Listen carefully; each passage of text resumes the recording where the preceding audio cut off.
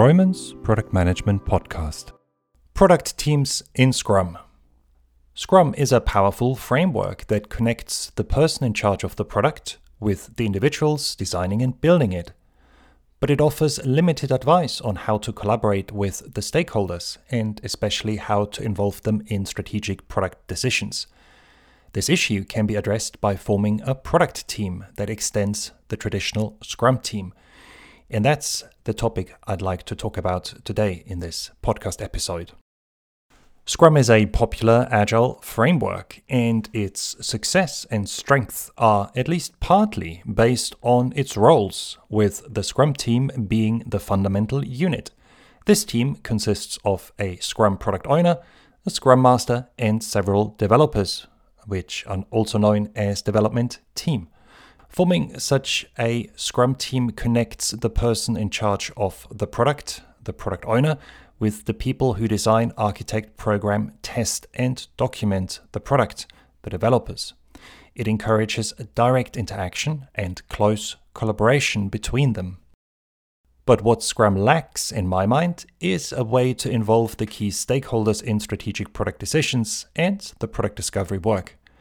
Now, that's understandable as the framework is focused on the development of complex products. But from a product management perspective, effectively engaging the stakeholders is crucial to achieve product success. Here are two reasons for this. First, as the person in charge of the product, you typically require the stakeholders' expertise to make the right product decisions. You might not know, for example, which marketing strategy is most appropriate, or which sales channels are most effective. Consequently, you'll benefit from the input of a marketeer and a sales rep. Second, you need the stakeholders' active contribution to progress the product and reach the product goals. The marketeer might have to create or update the marketing strategy, and the sales rep might have to adapt the sales channels, for instance. As the Scrum product owner, you should therefore establish close and trustful connections with the key stakeholders, collaborate with them, and involve them in important product decisions on a regular basis. A great way to achieve this is to form a product team. And this team consists of the Scrum team, that is, the product owner, developers, and Scrum master, and the key stakeholders. The key stakeholders are the individuals, so those stakeholders whose input you really need to make the right product decisions and progress the product. So for a commercial revenue generating product, that might be a marketeer, a sales rep, maybe somebody from service, possibly somebody from finance. And consequently, such a product team is a cross-functional group that comprises everyone required to progress the product and achieve product success. The benefit of forming such a team is that it enables a direct interaction and close communication between the product owner and the key stakeholders, as well as between the stakeholders and the development team members and the Scrum Master. And so rather than talking to stakeholders on a one-on-one basis and possibly trying to negotiate a compromise between them, you literally bring the right people together and invite them to share their ideas and concerns with the entire group. And this then creates a shared understanding and a sense of togetherness, assuming that the group interactions are facilitated well. And as the product team is meant to be a proper team, a group of people who work towards shared goals and who trust and support each other, you should carefully set up and guide such a team. And there are 5 tips that I'd like to share with you that will help you with this.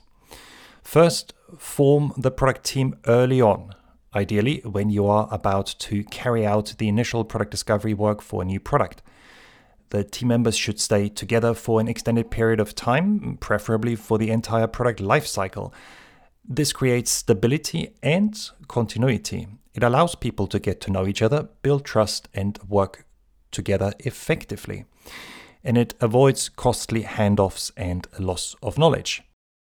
Second, bring the members together on a regular basis, be it online or on site. Invite the individuals to product strategy review meetings and to sprint reviews.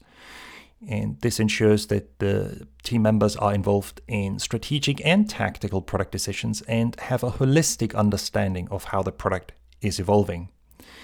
Third, invest in team building. And this does not necessarily have to involve big days out and doing some crazy stuff together. Just having coffee or lunch together or checking in at the beginning of a meeting can be very effective to help people get to know each other and trust each other, or to help people reconnect and reestablish and deepen trust. Because without sufficient trust, people will struggle to work together well.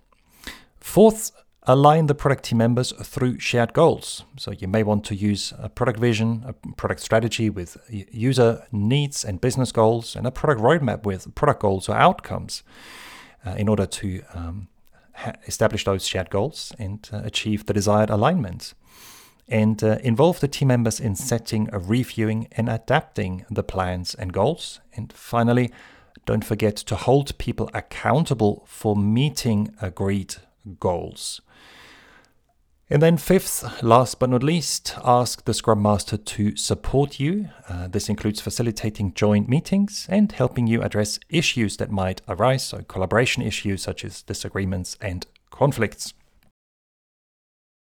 Now, if you work on a large product that is developed by several teams, you might be wondering if you can and should still form a product team. Now, my answer to this question is yes, you can and should form a product team by involving representatives from each development team as well as the other product people who manage the product together with you.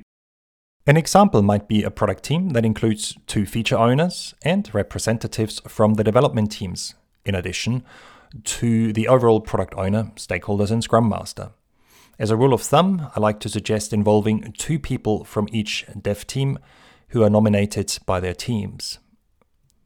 This avoids the risk that the product team grows too big and that working together and practicing collaborative decision-making becomes too difficult.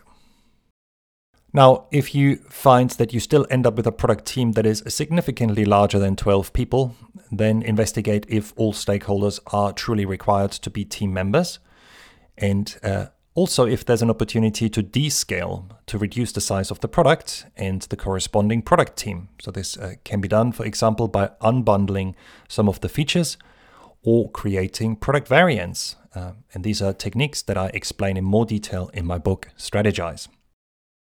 Now, I hope that you found my thoughts helpful. You can learn more about using product teams in an agile Scrum-based context by attending my product owner training course. And if you want to get better at managing the stakeholders and leading other product people, then attend my product leadership training course. Both courses are also available as live interactive online trainings.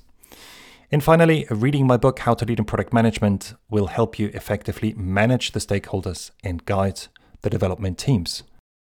Thank you for listening.